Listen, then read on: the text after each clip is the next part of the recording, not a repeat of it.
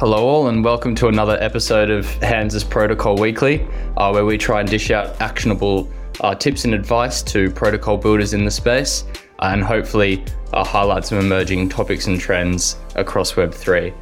Today I'm lucky enough to be hosting the founder of Redstone Finance and Warp Smart Contracts, Jakub Wojciechowski. How you going, Jakub? I'm doing really well. That was a nice try with my last name. So thanks for having me. Yeah, it's great to see you again, our team. Yeah, that was definitely the part of the podcast that I was most nervous about. For those guests who are unaware, do you just want to do a little explainer as to what it is that you guys are working on? Firstly at Redstone, because that's where you started, and then secondly with Warp Smart Contracts now.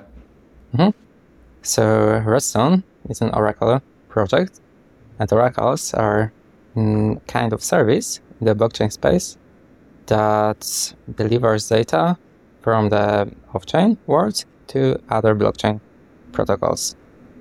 And while building the Oracle infrastructure, we based part of our core system on top of the Arweave blockchain for an affordable and highly available storage.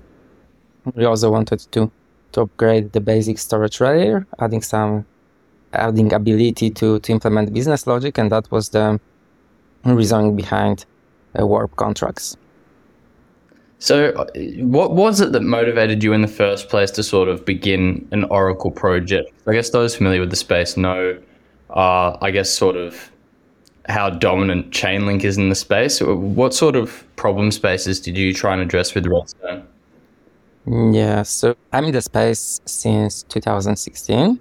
I used to co-found a previous startup. That was an amazing journey. It was connected to philanthropy, public services. But then, as you may expect, it's not the most commercially attractive idea, especially when there's a COVID around. So I was a freelancer doing audits. I worked with a few auditing companies. And I was also participating in multiple hackathons. That was the dawn of DeFi summer, lots of amazing ideas. And although I got a few interesting concepts to implement, like the fixed interest rate protocols, like some leverage synthetic assets, etc. But I couldn't find a really good source of data. So obviously I talked to Chainlink. I think they're like amazing company. What they do in an excellent way. But if you want to do something more, you can have a conversation, and then unfortunately there is this frustrating waiting period when you need to wait like few months for the data, and it's like very expensive for a small player, for the newcomers to get something non-standard. So out of this frustration, after a few months, I decided to try to hack something on my own, and that was the motivation behind Redstone Oracles. I wanted to have a really flexible, scalable, and very affordable oracles that are targeting smaller projects. And any particular spaces? Were there any sort of price feeds that you were trying to specialize in that maybe Chainlink wasn't doing? So at the moment, apart from the usual data, like with token prices, but even with token prices, I think it's quite easy to get the price of the blue chip coins. Like if you're interested in price of Ethereum or BTC, then definitely Chainlink is the place to go. But we got more tokens than, 80 or 100. We got like a few thousand tokens. So that's that's the place we can help, providing the long tail assets in a robust and secure way. And also we provide information about stocks, commodities, other financial indicators, FX exchange rate. We provide data about NFTs. We are recently integrated with Lens protocol that I'm super excited about. So we provide data about social activity of users, so anything you can imagine. And also we got custom feeds, and that's fascinating and super interesting. So during a few hackathons, we got really, really strange and peculiar use cases. So one of the projects, for example, implemented a data feed that tries to answer a question if a person is dead or alive. So that was for an insurance protocol. They find a good data source, but it was obviously a bit scary to try to use it. So honestly, the flexibility is one of our main value points that we can offer. And you mentioned earlier that you'd been in the space since 2016. What was it that sort of attracted you to Web3 and this whole broader design space in the first place? It was a bit random. So started personal reasons. I moved with my wife to London, UK. She was relocated, and I was just bored with my previous jobs, which was in fintech, insurance. Insurance is not the most innovative space, unfortunately. So after a few years, I looked for something new, and that was the year when the Ethereum came out. It's 2016. I just found it really, really fascinating to try to build something new. And then what was it? Where was sort of the jump for you to build something in the space as well, I guess? Yeah, so out of curiosity, I participated in one of the very first hackathons there. So I was lucky enough to be a winner, and then I met some friends, and we co-founded a startup, and it was like amazing journey since that point. And if I'm correct, you sort of incubated or began Redstone through Arweave's open web foundry.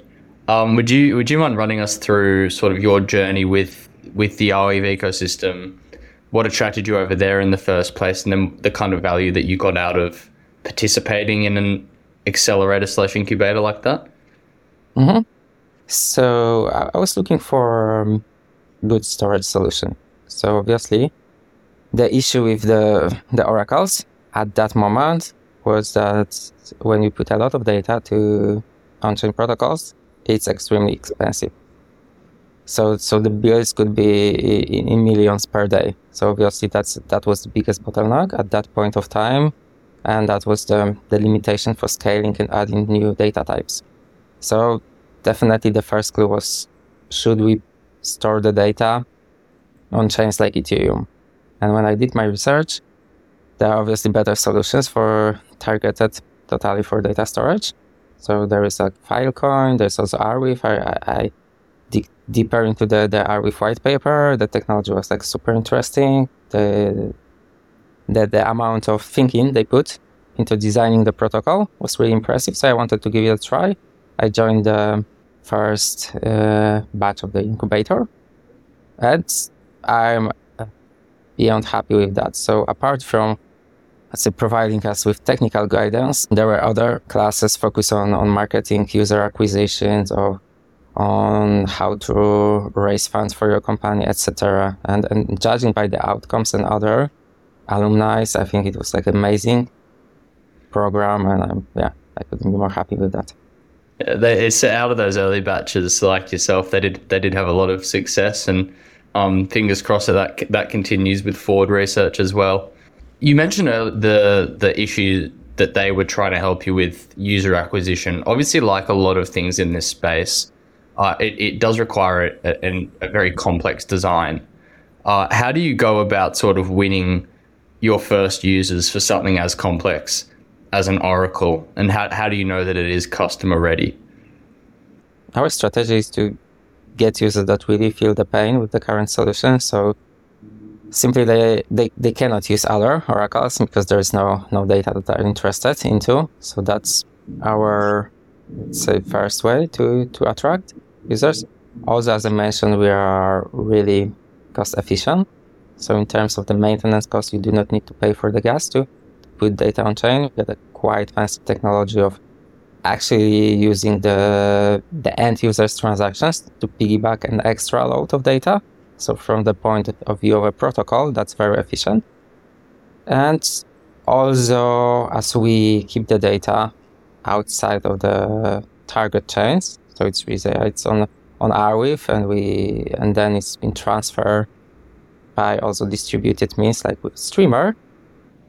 So that allows us to tap into any EVM protocol. So if you are building a dApp, and let's say you are building that with Ethereum, but soon you want to export it to Arbitrum, Optimis, or Avalanche, and you do not want to get through a process of integrating with a new Oracle service or checking if this Oracle is available there, etc. It's a big headache, the expansion of the protocol. So if you can use Redstone integrate once and then be present on any other chains, that's also a huge benefit, and we get a very positive feedback on that feature. You mentioned earlier as well that I guess like many other builders in the space, when you're building a solution like this, each part of the stack, you need to do a lot of research yourself as the developer to sort of figure out what the best solution is for you. What advice do you have for anyone trying to prioritize what kind of tech they want in their stack? So you mentioned you were making that decision between, say, Arweave and Filecoin. How do you go about creating the criteria for what you want to build on?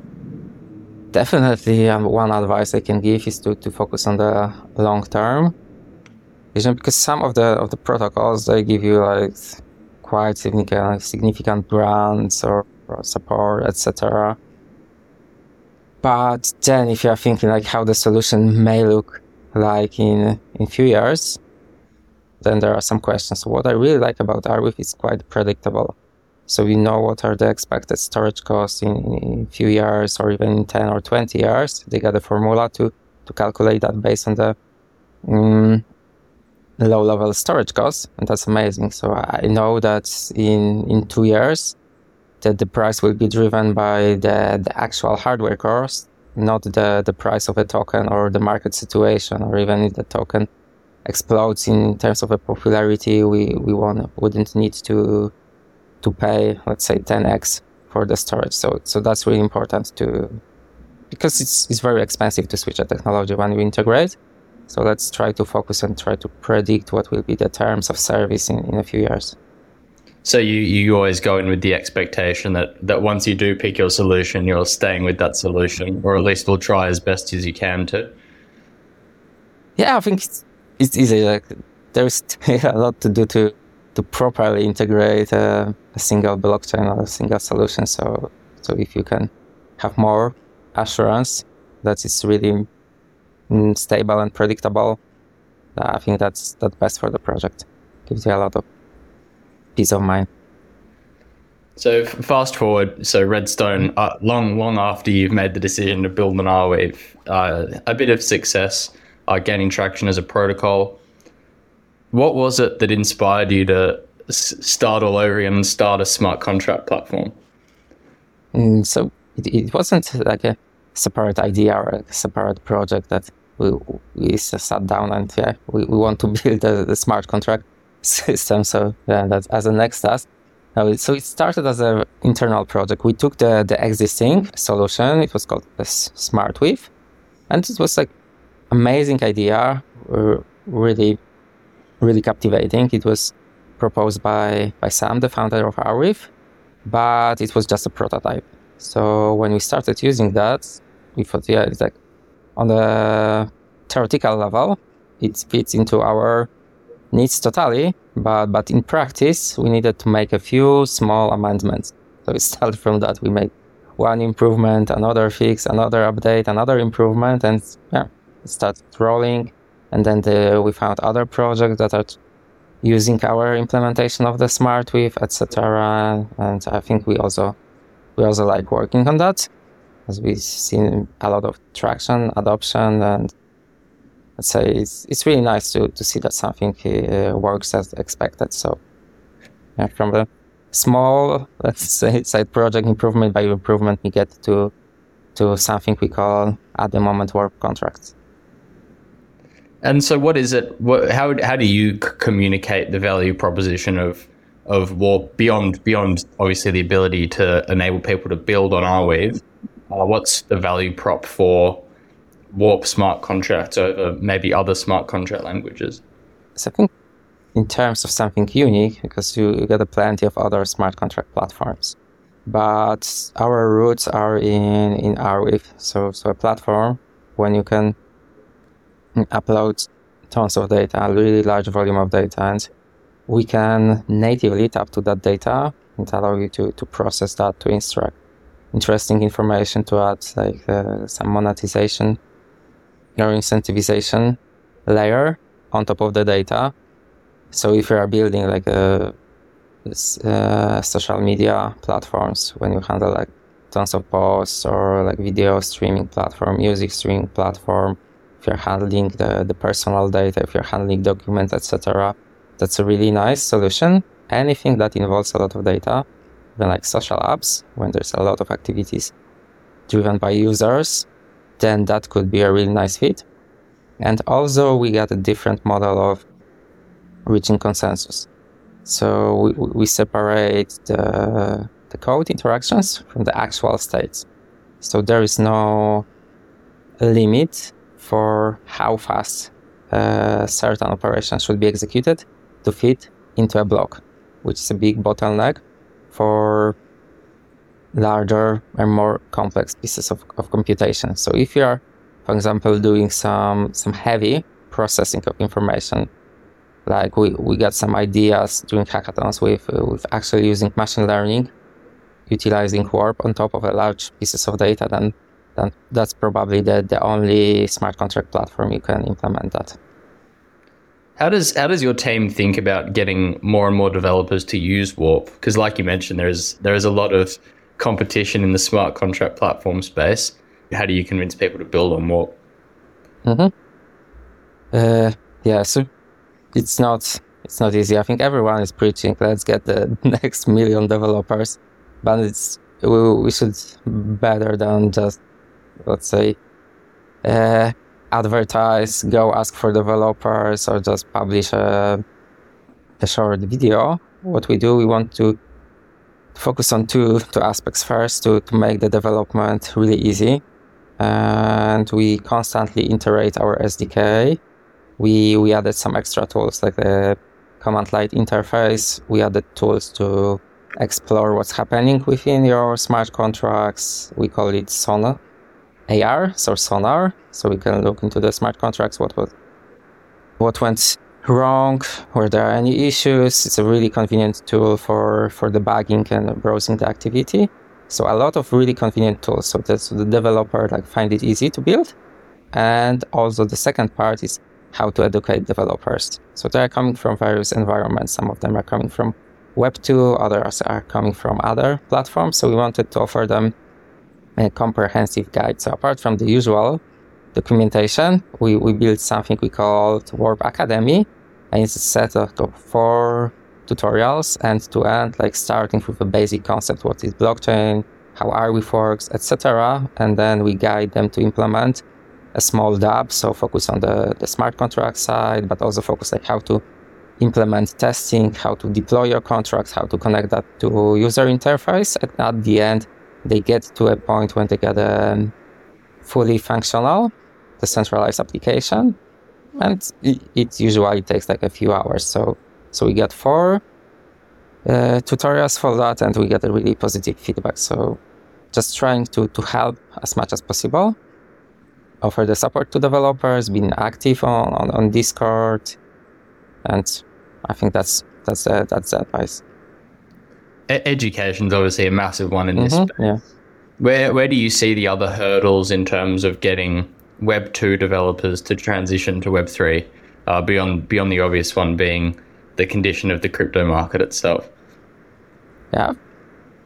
Honestly, we are still very early. The Web 2 and all of the tooling took some time. So it started in the 90s, and probably right now even we got some improvements with different Web 2 platforms, framework, etc. So it needs to take time, and we are less advanced, definitely. There's less builders, less developers, etc. So we'll need to constantly improve that. And also there's a big shift of the mindset, when instead of having a central server and a user server architecture, you get the concept of the decentralized execution, and also you get the concept of users actually owning their assets and their wallets and all of the intricacies of handling private keys, connecting to wallets, etc. So that's probably the first big hurdle for developers to understand how users interact with your application. And for yourself, when you began building protocols, where did you find the biggest the steepest learning curves beginning on Redstone? I think it's really tempting to go to take some, for example, shortcuts and centralize a bit of the solution, because you got the tools, you got the infrastructure, you got everything in place, and you're definitely much faster. But we try to balance it and see the real value in the centralization, because the centralization is like for the bad weather. If anything goes wrong, if the users are cut off from the access to, let's say, the storage providers, and it happened in the past, right? And we are dependent on the will of the big players. So being still, let's say, robust enough to keep the infrastructure that is maintained by individuals, it's very valuable. So although in few places, especially in sequencer, which is a very tricky part that cannot be easily decentralized, we use our own node, then we always allow everyone to bypass the solution. So we always try to imagine how the protocol will work if the redstone is down, if the redstone is not existing, if the redstone disappears. It should be stable enough, it should be fully functional without us. So that's the strong assumption we take. On that note about not sacrificing decentralization for centralization, could you give listeners a brief intro to the Oracle problem, sort of how you guys have thought about it at Redstone as well, and whether you think there'll ever be a completely elegant solution to it? So even if oracles, we are constantly improving, progressing, and there's like a lot of open challenges in the space. So Chainlink definitely they got a really solid working model, but it's like very traditional. So aggregate data, put that on chain. And there are like fascinating solutions when there is a lot of research, like how can we, one side of the research is how can we implement a correct incentive scheme, like how to secure the quality of data service on the economical layer, like how to incentivize the providers to keep the real reliable data stream, like how to reward them and how to punish them if they are not doing their work properly. So I think that's one of a super interesting research area. Another one is purely on the technical side. So how can we make sure that the data that is being taken from the outside world, even using the HTTP requests, it's really the data that is going to be injected into the blockchain protocol. That's connected to the TLS notary.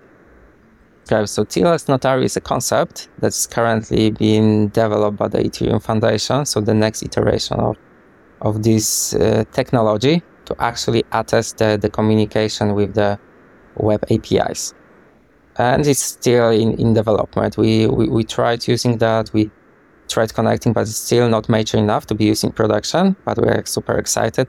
Maybe in a year or two, we'll be able to prove that the communication with external APIs is bulletproof and could be fully verified. And also there is a concept of using the low-level enclaves for the data processing, which is also in research and development mode. It's not like very efficient to be put into production, but that's super fascinating. And third, you get the zero-knowledge proofs, which are getting better and better and more efficient. And connecting that to oracles should be the next logical step. So there's a lot of stuff happening. Some of them are early stage, but I think in a few years, the oracle space could be transformed and look much different than how it works today. On that note, what do you see as being the coolest or most innovative things that zero-knowledge proofs will open up for oracles? Yeah, so the ability to actually prove a certain statement about your data without revealing the data. So not only be more efficient, but I think in terms of the preserving the privacy of users and of data, that will be a really big enabler if we can connect that to the solution based on digital identity or your financial activities outside of the blockchain space, and how to plug it into the DeFi space. That could be a really game changer. Something that came across a lot earlier as well when you were talking about how you thought about Redstone in particular's tech stack was that commitment to decentralization and something that can run persistently, even if there is a single point of failure in any given part. How do you then sort of think about protocol upgrades? Because obviously there comes a point if you want something to run in permanence that it has to be left. What's sort of your philosophy on where upgrades stop and when you and the team sort of step back from the project?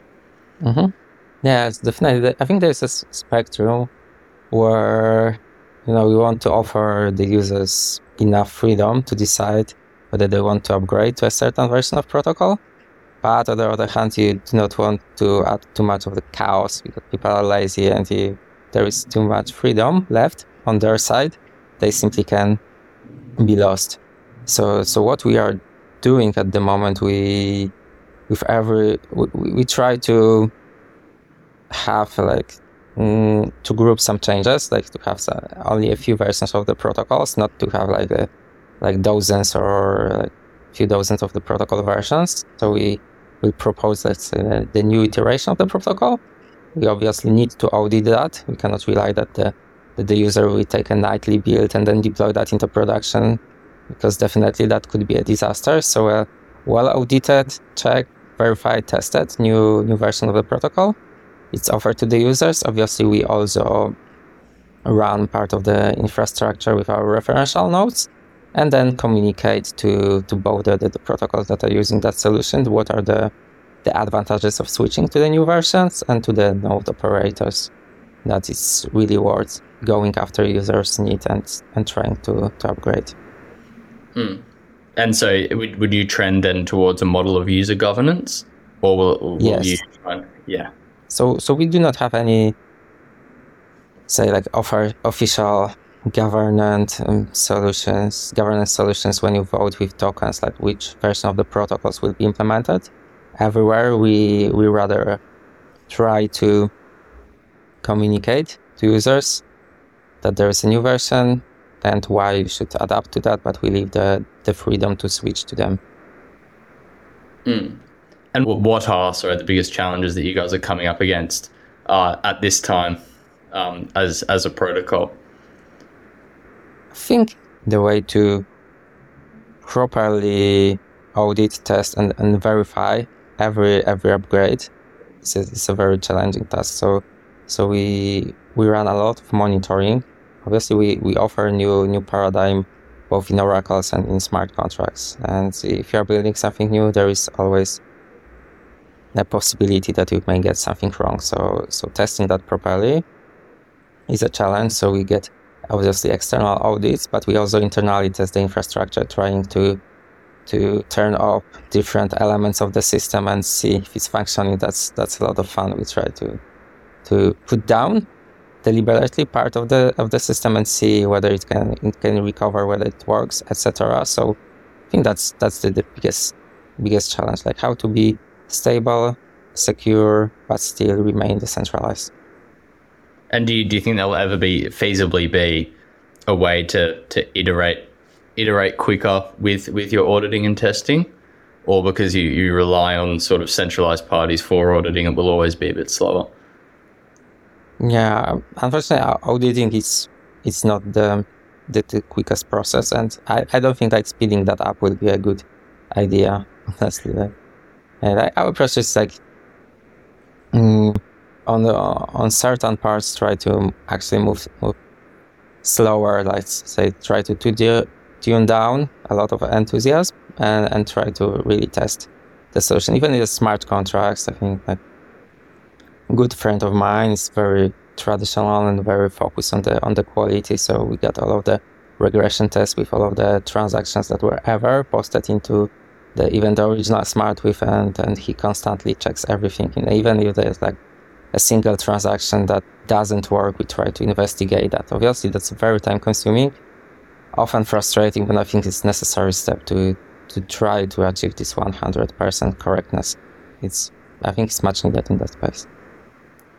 When you think about the future and you think about what are the most ambitious things that Warp smart contracts, or possibly even any other kind of smart contracts, will enable, what do you think will be the most ambitious use cases, maybe 5 or 10 years from now? I think my personal bet is on the volume of data that we enter the space. So currently we are doing something relatively not so much complicated. Like we are transferring tokens with just a single change in the ledgers, and it works fine. We can obviously try to scale it to fit more simple transaction to block time, but actually will be much more interesting is to see the proper volume of data entering the space, like with the traditional Web 2. When we get more data from user activity, from advertisement, etc., it allows some companies to build amazing projects. And I think the same could happen into the blockchain space. If we start processing a large amount of data in a decentralized and, more important, in a privacy-preserving way, that could open doors to many, many amazing applications. Is there anything in the ecosystem that's missing that's needed to enable that? Or is it more about the rolling out of existing technology? Yeah, I think we still need to upgrade. So as I mentioned, building Warp, we got a different approach with a more modular consensus model, because in the traditional way, we won't be able to fit so much data into the processing. And it's a novel concept. So we started building that a year ago. Obviously, there are other ideas. So Celestia is doing an amazing job on that. Obviously, there is the next phase of Ethereum with Search, when they will also allow more data to enter the space with the data availability proof. So we are still very early, honestly. Like it started probably to be put in production a year or 2 years ago. And we need to optimize the technology. We need to run tests. We need to do a bit of research. So having more data into the space, I think that's my bet, and that's what is super exciting. And also how it can connect to the zero knowledge proof and other privacy preserving technologies. That would be like super interesting. Where do you see the major value in privacy? Because that's obviously a space that's become quite popular. How are you thinking about that space? I think that the current situation where all of the data is actually owned by big players, and you don't have any control, you do not have control what piece of data is shared to whom, etc. It's not very sustainable. Obviously, it's like easy, but if you have like a full data sovereignty, hands of the users, and then they can decide only to share certain attestations. I think that personally I like much more this model of the future of the web development. Are there any other of those major issues where sort of the big Web 2 players have sort of encroached on a lot of those privacy elements? Are there any other big Web 2 problems that you think have been sort of underappreciated in terms of their ability to be solved by Web 3 protocols? Yeah, so also what I'm really super impressed by this Web 3 is the openness. So if you try to integrate with, or if you try to build a new product based on the existing Web 2 infrastructure, I think all of the existing companies, they are quite protective about their resources. I mean their data, the user activities, their APIs, etc. So it's not easy to roll out a new product externally. And in the Web 3, there is still a lot of interoperability. So the protocols are open. Anyone can start coding and integrate with a few of them without engaging into business meetings, discussion about the revenue shares, etc. So it's like a very long process in the old world when you try to build a new product. And in the Web 3, you simply build a set of smart contracts, talking to other smart contracts, and that's it. So you do not have this gate from integrating with others, and it worked amazingly in the DeFi space in the last years, and we can see similar solutions building on top of the social apps or with the media apps in terms of what's happening right now on Arweave. So the radical openness and the ease of integrating with existing product and solution. I think that could be a game changer. It's just that the space evolves at much higher speed if you do not need to have a separate technical and business team discussing terms of integrations. I think that's a very warranted answer. What's sort of next for you guys at Warp and Redstone? What are you working towards in the near future, and are there any other problems that you're looking at solving?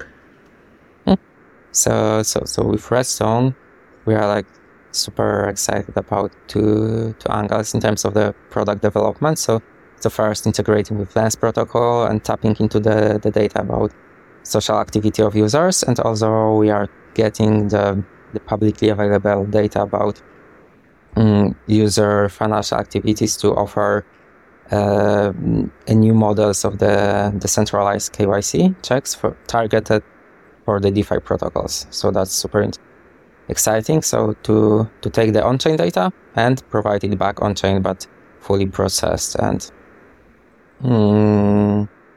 digestible and easy to use for other protocols. And also we'll be launching our, let's say, official testnet when we allow more entities, more users to spin off their own nodes and participate in the network. On the Warp side, we are constantly trying to optimize the execution layer. We'll be rolling out the decentralized execution nodes. At the moment, we got a few sets of these nodes, evaluating the tokens or the NFTs, but we try to expand it and offer it to broader range of potential use cases, like to be able to evaluate any smart contracts in a fully decentralized way with a proper set of incentives. So that's the plan. And also there are like tons of small upgrades, like very technical, like how to make the platform more secure and easier to use for the developers. If you were a developer, not yourself, looking to explore building on top of Warp smart contracts for the first time, what would you want to build on top of Warp? It's a really good question. So the one solution that I'm really missing in the space are probably like more gaming solution, but not in terms like very let's say simple financial games with betting, but something that have like more data, like for example trading card games. Like they're like extremely popular off chain, and I'd love to see that being built on top of Warp, like the ability to build like a Pokemon or Warhammer, when you can really own the cards that you got, and you can play with others in a transparent way, have access to the history, and you can trade your cards. That will be something super cool. So that's one of the use cases, and also I'm quite excited about seeing more machine learning application, like trying to extract the real value from the data. Yeah, the gaming one's a very interesting one because it's something that the Arweave ecosystem hasn't seen much of. But it is quite interesting because of the obvious utility to have NFTs stored in permanence. In terms of the machine learning, this is the last follow-up question I'll ask, because I am very interested. But what sort of models would you want to run with machine learning on top of Warp? I think for machine learning you need to have data, and I think at the moment it's still like too early to have something valuable there. But we can start with a simple models like classifications of data, trying to for example, even if all of the texts that we got and we input on Arweave, like the natural language processing models, trying to implement that and trying to scan through all of the content, that will be super interesting to be able to see. And if it's done in a decentralized way, or if it's done in a really open way, that anyone can propose an upgrade to a model when the data is like a common good, that will be super interesting to see. Lastly, just want to thank you again very much for coming on, Jakub. And to all those listening, a reminder to give Jakub Wojciechowski and Redstone Finance and Warp Smart Contracts a follow on Twitter, and check out their websites because they're building some really cool stuff.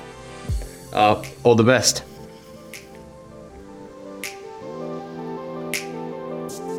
Thanks so much for listening to that latest episode of Hans' Protocol Weekly. I deeply hope you enjoyed it.